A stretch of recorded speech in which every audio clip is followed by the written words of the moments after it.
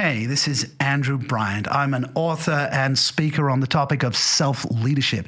If you're wanting to learn how to embrace change and navigate through disruption as a leader, then listen to the Leadership is Changing podcast with my good friend, Dennis Giannoutsos. Welcome to Leadership is Changing. Each week, we and our guests provide information and insights through exploring leading change. This is taking your leadership to another level by finding the balance between executive excellence and personal well-being through stories that inspire real change. It's time to adapt in our fast-moving world when leadership is changing with your host, Dennis Giannoutsos. Hey, welcome to the show, Leadership is Changing. What we as leaders know to be true is that change is constant. Leaders everywhere confront similar obstacles because people are people, but everywhere you go, leaders are overwhelmed, disrupted, and under pressure. They run from email to email, meeting to meeting. Many leaders are not changing quick enough, which means they run the risk of becoming irrelevant and being left behind. The purpose of the show is taking our listeners' leadership to another level by finding the balance between executive excellence and personal well-being through stories that inspire real change. I believe we don't have enough effective leaders in the world today, and if we can get the leaders to step up and lead change, then they can inspire real change. Hey listeners, it's now time to adapt in this fast-moving world, and I want to welcome you to today's episode. I have a guest with me. His name's Andrew Bryant. He is a certified speaking professional, and he's the #1 global speaker on self-leadership, a C-suite advisor, and an award-winning coach and a best-selling author. Andrew's on a mission to wake up people to their best possible selves and has been doing this for 20 plus years through his books, conference keynotes, leadership team facilitation, and executive coaching. He is an external faculty for several universities and contributes to women in leadership programs, but is most proud of the work he does building self-esteem and confidence for at-risk teenagers. English by birth, Australian by passport, and Brazilian by wife, with clients from Singapore to Silicon Valley, he has recently settled in Portugal. Andrew walks the talk with the flexibility and perspective to successfully traverse cultures. Andrew, a big welcome to you. Hello, Dennis. It's my pleasure to be on the show. It's great to have you here. Now, I've told our listeners a little bit about your background. Is there anything else? Tell me, is there anything else you'd like to share about your background? Honestly, no. I actually always hate that question. I recently turned 60, and I was being asked by a prospective new client in India to tell me about themselves. And I just realized that, I said, well, how far do you want me to go back? And she said, to the beginning. I said, well, you weren't even born at the beginning, right? So the potted history of who I am is English by birth. I went to an English grammar school. I was a pretty good science student. And I had my eyes set on being a doctor. I was influenced by those movies, Doctor in the House. They merged my boys' grammar school with a girls' high school just before my A-levels, and I got distracted. And I didn't get the grades for medicine, but I got the grades for physiotherapy. So I graduated as a physiotherapist way back in 1982, hence the reason why I was saying this girl wasn't even born yet. I worked for a couple of years in hospitals, and that taught me a lot about organization and hierarchy. And then I did what most male physios do, is I got involved in sport. I was a physio with the Ballyrombe and First Division Soccer Club. I won't mention it just in case I upset some of the listeners. People are very loyal to their team. So I was a sports physio, moved to Australia in the 80s. As an entrepreneur, I set up a chain of physiotherapy and acupuncture clinics because by this time I had a postgraduate in traditional Chinese medicine. And I got interested in holistic wellness, and I purchased a gym and turned it into a holistic wellness center. And I was ahead of my time because I was disrupted by the movement of US and South African big gym chains into Australian market. And I tried to compete on price when I was in fact delivering service, and I lost everything. And so in the year 2000, I wasn't taken out by the Y2K bug. I was taken out by business reality. And I lost everything. I lost houses, cars, self-esteem, sense of purpose. And I was living in a backpackers hostel in King's Cross, which was not a very nice area of Sydney at that time. And that's when I kind of had the revelation, after a period of licking my wounds and feeling sorry for myself, that I actually needed to practice what I preach around the mental toughness and resilience to come back. And that's where I formulated and began to articulate my message on self-leadership, which has been my area of speaking, coaching, consulting, writing ever since that time. Self-leadership listeners, Andrew's just sharing, practice what you preach. That's a pretty cool statement just there. We could probably end the episode just on that, but I think it's a very powerful statement that you've just made there. And what do you mean, practice what you preach? What should people do about that, Andrew? Well, it really is, the core of authenticity, right? I had worked with athletes looking at goal setting and visualization, and I'd spoken to people about being successful. But here I was, knocked for six, as it were, and I had to get a hold of my own mental attitude. And thankfully, I had previously read Viktor Frankl's Man's Search for Meaning, where he talks about that the last of all human freedoms is the freedom to choose our own attitude. And of course, that really is the heart of self-leadership. And so I had to face my reality. And I use an acronym now with my clients: accept the reality. It is what it is. There's no point complaining that it's not fair. I have to accept this is the reality. I have to adjust my behaviors if I want to advance. So that accept, adjust, and advance. And the definition that I use with my co-author of a 2012 book we wrote on the topic of self-leadership is the practice of intentionally influencing your thinking, feeling, and actions towards your objectives. So key here is leadership is always about taking people to group goals. So you have to have outcomes. You have to decide that you want to move somewhere. And you have to take ownership and responsibility of your thoughts, feelings, and actions towards that. Nobody's going to turn up on a white horse and rescue you. You got to do it yourself, to the most part. That doesn't mean you don't reach out and ask for help, but you ask for help in a way that, hey, I'm doing this. Will you join me in the endeavor? Not will you do it for me? And the key to the definition is it's the practice of intentionally influencing. The great Zig Ziglar, the sales motivational speaker of the United States, used to talk about motivation is like taking a shower. The effect is not permanent. And, just self-leadership is a daily practice. Every day that you wake up, you open your eyes, you take a shower, you get your clothes on, you go to work, or you look after your family, whatever it is that you do, you start anew. You have to get your attitude right, and then you have to get your actions right. Yeah, excellent. And Andrew, when you've been sharing that, is that actually how you got into leadership, that through losing the other business and so forth and then getting into the leadership side, or was there something else that got you into leadership? It was a little bit of both. So I'd already before the collapse of my business, I'd already started speaking, and I'd spoken at various business conferences. After I lost everything, I was building back my consulting business. And I came to the attention of a managing director of a company who realized that as a physiotherapist, I'd helped his sports team improve. And he said, well, why don't you come and work with my management team because they suck? And, and the interesting thing was I turned up with a tabula rasa, a blank sheet of paper, unlike consulting companies who turn up with their methodology, right?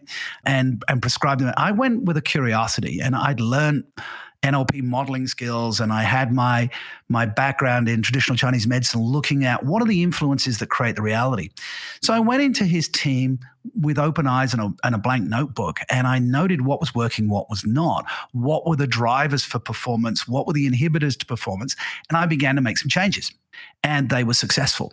And then I realized I was onto something, but I had a bit of imposter syndrome because I didn't have an MBA, and I thought that's what I needed to be a leadership consultant. So I went off to do an MBA, and on the organizational behavior and leadership course, I kept arguing with the lecturer because he was saying, well, there's this theory and there's this theory. And I go, yeah, but how does that work in reality?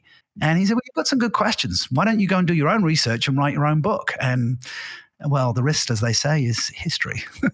They laid the challenge down and you went out and wrote the book. Yeah, awesome. Yeah, very good. I did. Yeah. Hey, Andrew, that's some really cool stuff that you're sharing there. And here's a question for you, and that is, who's your favorite leader? Now, this person could be from history or alive. Who's your favorite leader and why? So thank you for the question, Dennis, but it's a trick question, and it's one that I get asked a lot and I refuse to answer. And the reason is that if you personify somebody, you run a huge risk, because leadership is always about context. And I think this is something that a lot of leadership speakers miss. It's about context. It's time, place. You're the right leader for the right place. So, for instance, growing up as an Englishman, of course, I was influenced by Sir Winston Churchill, our wartime leader. He's hard to miss with his, V sign and we will fight them on the beaches. But for the most of his political career and military career, Winston Churchill was an abject failure. And in fact, he did some terrible things. And, you talk to Indians and they don't like Winston Churchill because, he resisted Gandhi and the independence of India. I talked to New Zealanders and Australians. Winston Churchill was an architect of Gallipoli where the Anzus, died on the beaches. So, you'd say, well, Winston was the right leader at the right time and the right type of leader. Right. I recently, when I was in Singapore, saw Barack Obama, and I love Barack Obama for his oratory. But, we're seeing that he also oversaw the Afghan war, and he also didn't do what was necessary. Drone strikes under Barack Obama increased like crazy. So oratory on the one side, but he failed to leave a legacy. He failed to leave a succession plan. So we could criticize him. We could pictures from sport. I mean, I remember when we used to use Tiger Woods as an example for somebody who was open to getting coaching. And then Tiger Woods, of course, blew up his marriage very publicly. So I would avoid picking one individual because although I challenged leadership theory, I have studied leadership theory and I actually, ironically, teach on MBA programs now. And leadership is always about the leader's style, the follower's motivation and skill set, and the situational context. And so I think leadership starts from the inside out. A leader could be a single mom bringing up, a couple of kids on a limited budget. And to that end, I used to talk about J.K. Rowling because I think her story is very inspirational. And then J.K. Rowling blew up in the public space with her antagonism towards transgenders. So you see how it's fraught with difficulty, that question. Andrew, stop talking about these leaders because they keep blowing up after you talk about them. I mean, I know it's quite funny how it all is. And what I'm getting from this is that, for all of us as leaders, we can become leaders based on the context and what's going on in the situation. And of course, we can learn from everybody and take those learnings and do something with it, which is really important for us. Before you segue nicely onto the next question, can I just share an alternative to the question? Right? Sure. Because I anticipated the questions, I get asked it a lot. Now, your listeners can't see. You've met me, so I actually have a tattoo on my forearm. And the tattoo says Spartacus. And a lot of people are curious, why Spartacus? They remember the 1960 movie with Kirk Douglas and I am Spartacus. Interestingly, I was in my mother's belly at the time that movie came out. My mum said I kicked all the way through the movie. But you see, the thing I like about Spartacus, myth or legend or historical figure, is Spartacus we know as the gladiator. And in that story, he mastered himself. He mastered his tools. He used 2 swords. He mastered the arena, the sand on which he had to fight. He mastered the crowd. As we know in the Roman gladiatorial games, if the crowd wasn't on your side, then there was a good chance that you didn't survive. Mm-hmm. Then the historical figure of Spartacus led volunteers, the slaves, during the servile revolt, and it took 6 or 7 Roman legions under Marcus Crassus to eventually put him down. But he led a volunteer army. And so Spartacus was a leader who was a self-leader first, and through his self-leadership influenced others. So I'm taking the best of that idea and concept and bringing it into my life and my leadership and that which I teach to others.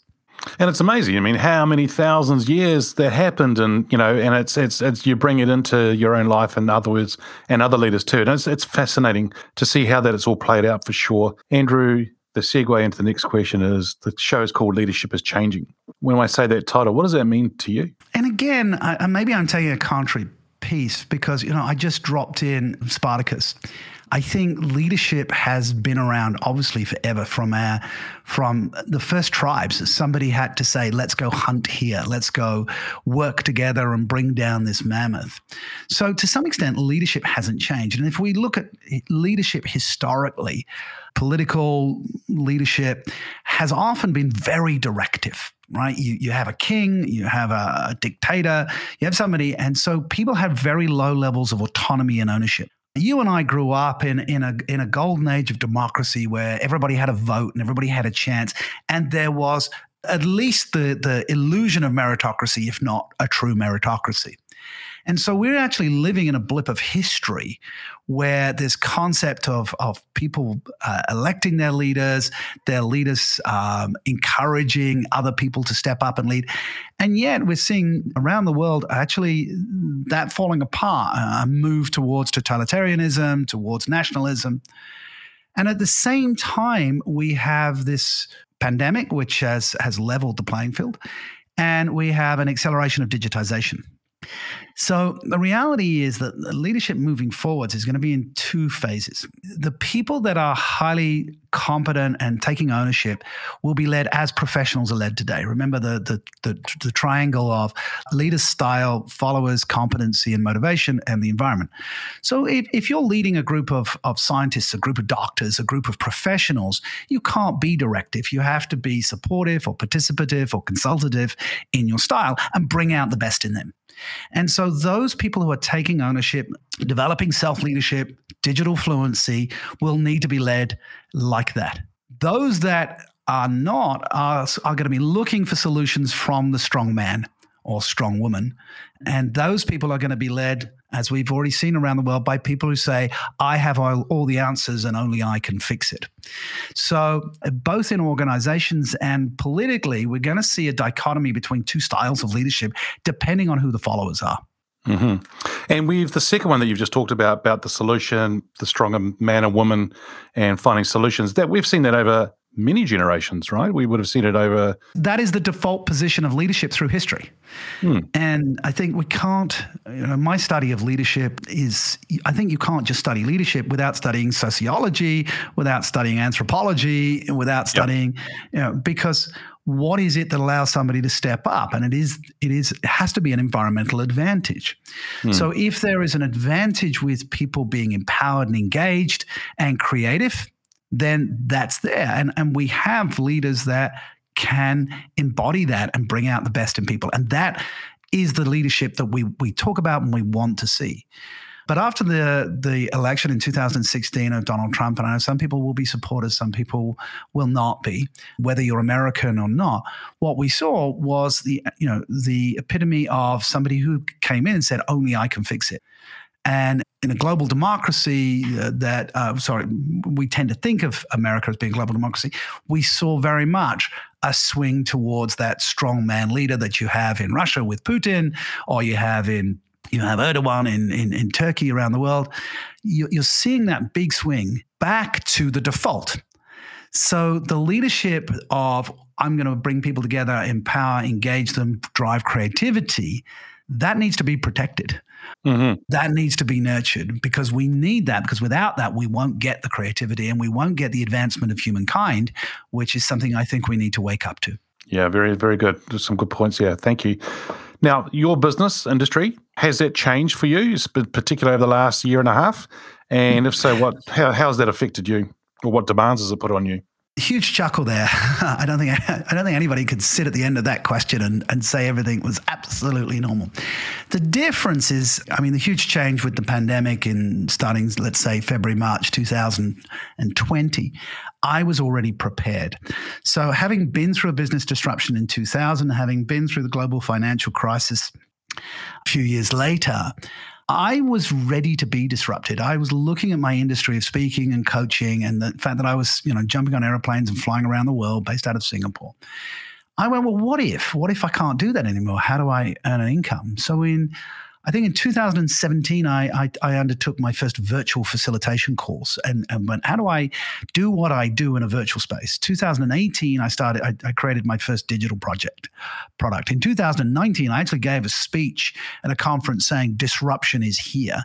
And by this time, I had my own studio, and I was able to service my clients from Singapore to Silicon Valley, as you said in your introduction. And I was ready. So when 2020 hit and we were not able to travel, when my speaking engagements were canceled, I was able to seamlessly pivot into the online space. I was able to offer programs virtually. And that gave me a level of geographic independence, which is why I was able to relocate to Portugal. I'd spent 18 years in Singapore. It was time for a breath of fresh air. And I literally get a breath of fresh air from the Atlantic now with where I live. For me, that's new horizons. It's new creativity. It does mean that I have I'm doing a full day, which comprises of 3 90-minute sessions for a client in Vietnam next week. And that means I'm going to be starting at 2:30 in the morning. That's a small price to pay for lifestyle and for safety. And I'm not going through airports and putting myself and my family and other people at risk during a pandemic.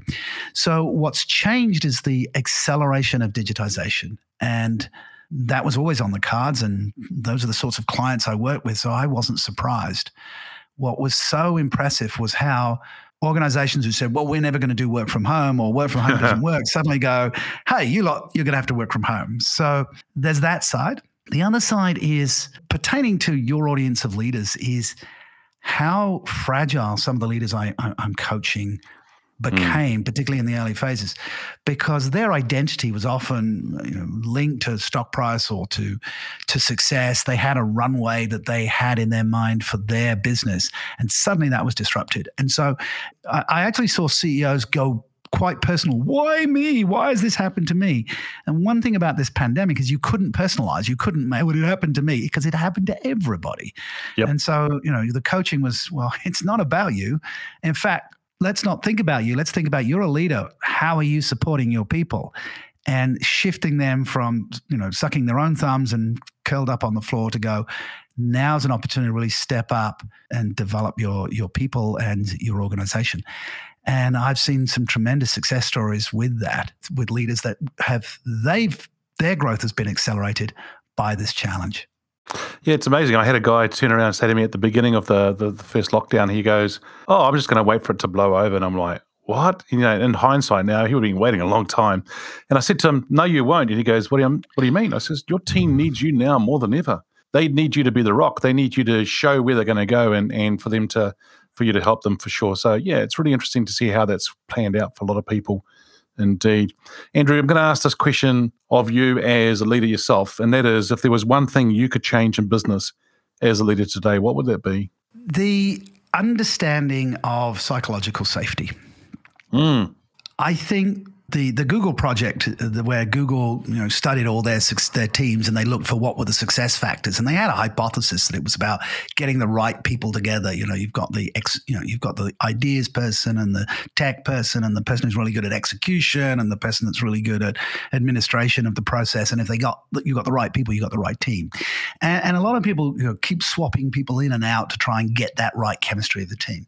But what Google found was that the key was psychological safety.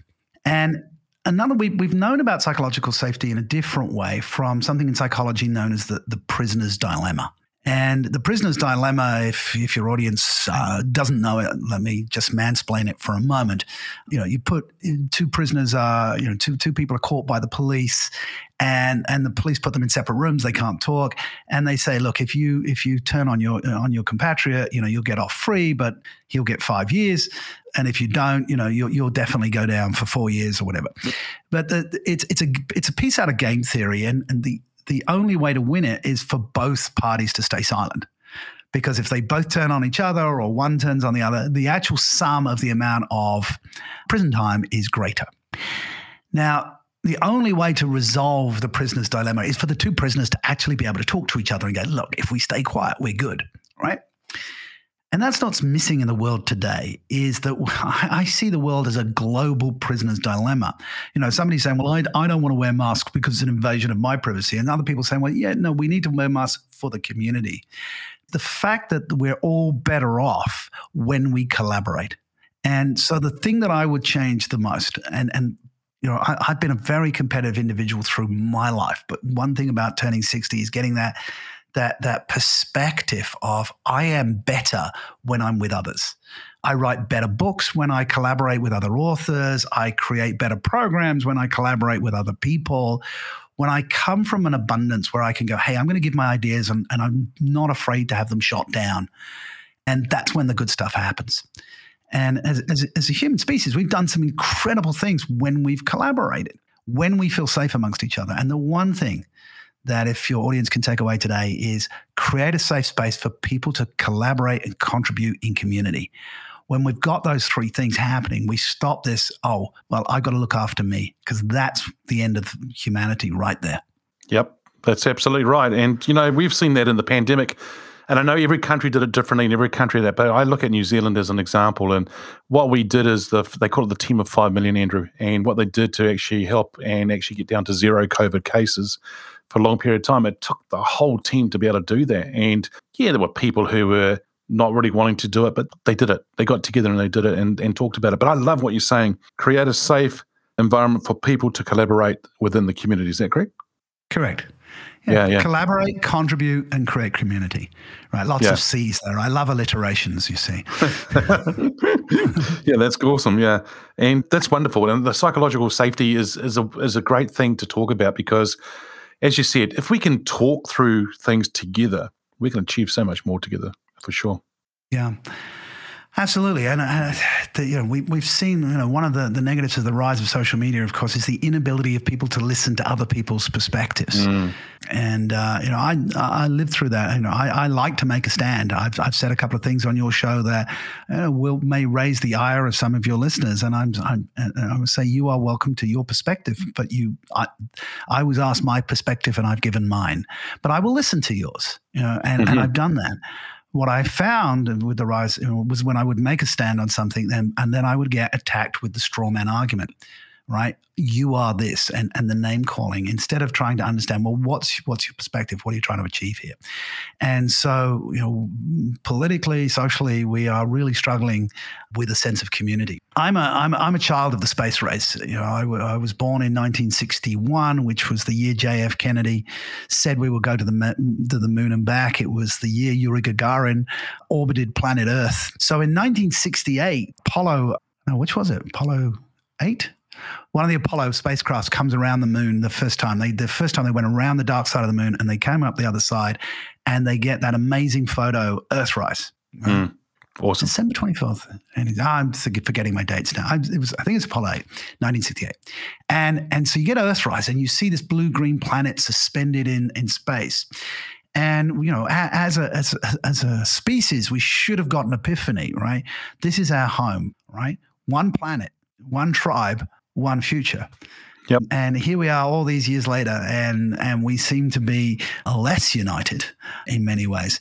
Now, we have made some tremendous advances, and I just hope that leaders from the community will start to get people. We have to, the key element of leadership is not speaking, but listening. Yeah. Brilliant. And I'm loving everything you're saying here, because the thing is, one planet, one tribe, one future. It's pretty obvious, team. And if we're not sort of thinking that way, I actually think that a lot of people are getting complacent and probably not having that gratitude of what we've got in our hands today, for sure.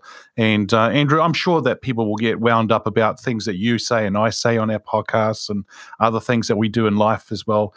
But that's what we're here for as leaders, is not only to be there with leaders, but to actually stretch leaders in their thinking, get them to think. Nothing worse, and I don't know what your thoughts are on this, nothing worse than a leader who doesn't have an opinion or a leader who doesn't make a decision. There's nothing worse than that.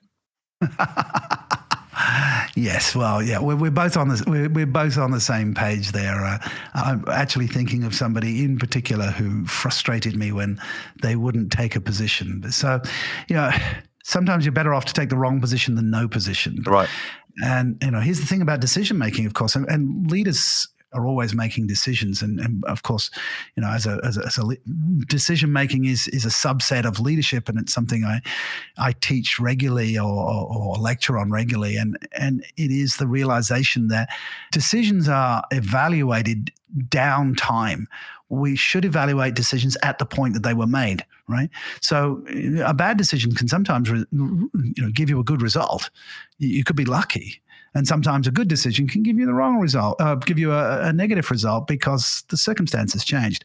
The question is, at the time, did you, evaluate the options and choices? Did you weigh them up in terms of the intent that you were going? Did you consider the people and stakeholders?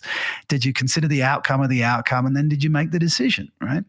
And if you didn't do those things, then you shouldn't really be taking the credit. And if you did do the things and it didn't turn out, then you shouldn't be beating yourself up. You should be going, okay, it's time to make a new decision with new information. Yeah, and if I go back to what you shared right at the beginning when I asked that question about your favorite leader, and you talked about those various leaders, and at the time, they were the right leader at the time, and they went out and did certain things. And there's a prime example of what you're just talking about there for sure. Andrew, the question is that we've talked about leaders and we talked about making decisions and psychological safety and so forth, creating that community, collaborating and contributing towards it. Let's talk about employee side of things now. How have employees' expectations of leaders changed? I don't know is the answer to that. I think people are people and they have different levels of self-awareness. One of the things that's going to change that I didn't talk about when you asked about change is one of the big changes in psychology is the recognition of the lack of free will, that most of us, it's a bit of a lottery. You know, who your parents were, did you go to a good school, did you have good nutrition, right? So, you know, you and I didn't get to choose our IQ. It pretty much was, you know, those were the cards that we were dealt with. And so the reality is that some people just don't have the same options and advantages of others. And you know, one of the things that society is going to grapple with and is, well, you know, for instance, even incarceration. There's a statistic that 25% of people incarcerated in the United States have some level of brain damage. So the question then becomes around, you know, responsibility. Here I am preaching responsibility and ownership, but you have to have some self-awareness around taking that ownership and making the best of the cards that you've been dealt. So, you know, when we ask this, who are the employees that which you're asking? You know, the educated employees have become extremely entitled and said, well, I want more, I want more, I want more. And to an extent, as long as they're prepared to contribute more, there's no reason for them to not. The ones that don't have the awareness and are operating at a much lower level of needs-based motivation are really going to continue to do what's always happened through history, which is they will go where they think they're going to maximize their lot. You know, it's a simple algorithm, you know, who's going to give me the better pay and who's going to give me the better conditions. And as much as they have the choice to do that. So with the people that aren't practicing self-leadership, educating themselves, taking ownership, I don't think things are going to change particularly much, except their lot is going to get worse in life because the number of manual jobs is going to decrease. Yeah. And they are going to struggle, and we're going to potentially have a disenfranchised class. So these are the big questions that leaders should be talking about. And unfortunately, I don't see enough leaders talking about it openly because they're just worried about the next election. But we need both sets of employees have to understand, if I maximize my lot, but that diminishes the lot of somebody else, does that make me safer? And the answer is no, it doesn't. I mean, New Zealand has got some great social studies. In fact, a friend of mine is a psychologist from New Zealand. And in his PhD, he showed that crime isn't an absolute figure, right? You are going to get more crime not in a low economic neighborhood. You're going to get more crime when that low economic neighborhood is next to a wealthy neighborhood. So comparison, as the Buddha said, is the seat of all unhappiness. So where employees, to your answer, are changing is that they can compare easier. And this is where revolutions happen, is when we can compare our lot with somebody else. When we didn't expect very much more than, you know, our father worked at the steel mill, so we'll work at the steel mill. You know, your father worked in the coal mine, I'll work in the coal mine. Well, the coal mines don't exist anymore. The steel mills are few and far between. And so these people are disenfranchised. And I think that's a bigger problem that we're going to have. Yeah, that's a huge topic. Yeah, absolutely, for sure. So we talked earlier on about the fact of what leadership is changing is, and then also we talked about you as a leader, how your businesses and industries change, and then what was the one thing you would do as a leader to change in business, so forth. What about the listeners, leaders today? What makes a leader successful in this fast-paced, ever-changing world? What do you think is one or two things that would make somebody successful as a leader today? Well, if I was to pick one word, it's agility. Right? And it is, we see this, I mean, a lot of my clients are in the software space. So agile software production is something that I understand from an observer's perspective. And the ability to make changes, you know, to review a perspective and a paradigm and go, does it have to be this way? Right? what can I do to change my horizons? Now, I dropped into this, I've literally changed my horizons. And I wrote a blog about that, and we'll put a link to my blog perhaps in the description. But I wrote a blog about this, how I moved from Singapore to Portugal in the midst of a pandemic. Now, there were logistic issues, but the big issue was a mindset one. I'm invested here. This is where my business is. Can I move it? What are the constraints? What are the paradigms? And I thought through the thing strategically. You spoke to one of your clients about you can't sit this one through. I remember at the beginning of the pandemic sitting down doing what if scenarios and going, I honestly can't see this being any less than 3 years. And that I did that in March 2020. I drew those lines and said, okay, what if? What do I have to do about my business? And so what leaders need to do is to take a balcony view, step back from their life, their business, their options, the world, and even take a step back from the balcony view, maybe take a rafter view and get much more strategic and do some what if scenarios. And that gives you the flexibility. Don't get stuck on a train track. Now, consistency is useful, but not consistency if that train track is going in the wrong direction. So, or there's a train coming towards you, right? For sure. So I think that the key thing I do with the leaders that I coach and work with is really help them to get the balcony and the rafters view, to play the what if scenarios, to argue against their own premises, right? Schools that teach debating, I think, are equipping their students with some of the best skills. Your ability to argue against your own premise. What if I'm wrong here? And not to have our egos locked up in that, and then ask the real question, what's the best course of action now and into the future? And it's that mental agility. So the people that are listening to this podcast are already self-selected because they're listening to you, Dennis. They're curious. They're asking the question, how can I be a better leader? And that's the self-leadership question. How can I be a better version of me? Right? And so the people we're speaking to today are already self-selected on that, so they can give themselves a pat on the back. And all I would do is encourage you, keep doing it. Keep asking those questions. Is this the best way to do it? Am I being the best version of me right now?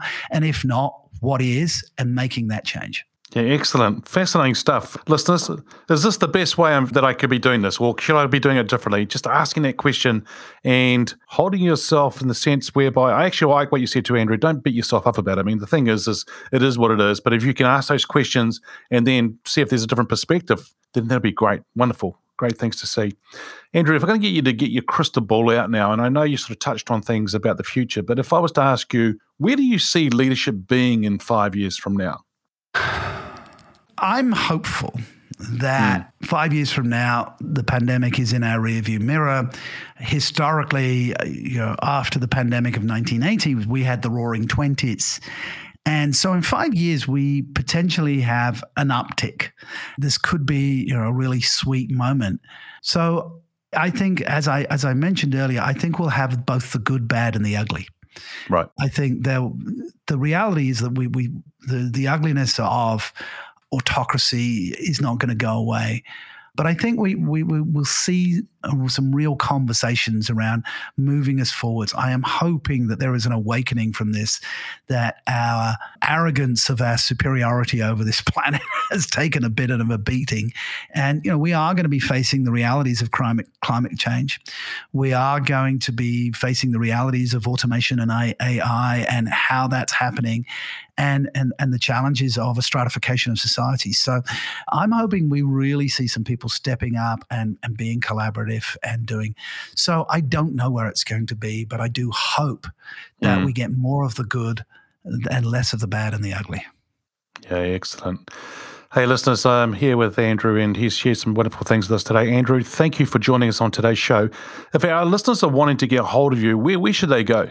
The simplest, I talk about self-leadership, and I own the domain, so selfleadership.com is where you find me. I'm all over LinkedIn. I regularly post articles on LinkedIn. I have a YouTube channel, which is selfleadership.tv. But for your listeners today, if you're interested in downloading my 2016 book on self-leadership and getting some coaching, I have an offer for you, which is at selfleadership.com/SLA. That's S for self, L for leadership, and A A for Accelerator, SLA. And there is an offer to download the book and get some of my ideas and coaching around self-leadership to get you started on your journey. Awesome. Hey, Andrew, once again, thank you so much for joining us on the show. It's been great talking to you today about Leadership is Changing. My pleasure. Hey, listeners, what we as leaders know to be true is that change is constant. Change is incredibly scary, especially with the unknown and unfamiliar territory. It's time to adapt in our fast-moving world when leadership is changing. Hey, look out for the episodes as they're being released. Download them, have a listen, put a review and a rating. Feel free to share them with your friend, your family, your network. If there's any feedback you'd like to give me about the show, or if you have a question for me on the Ask Dennis Freestyle episode, send me an email, dennis@leadingchangepartners.com. Listeners, it's always a pleasure being with you. Thanks for tuning in. Until next time, bye for now. Thank you for listening to this episode of Leadership is Changing with your host, Dennis Giannoutsas. Each week, we and our guests provide information and insights through exploring leading change, inspiring executives and leaders to adapt and lead a bigger game in a fast-moving world.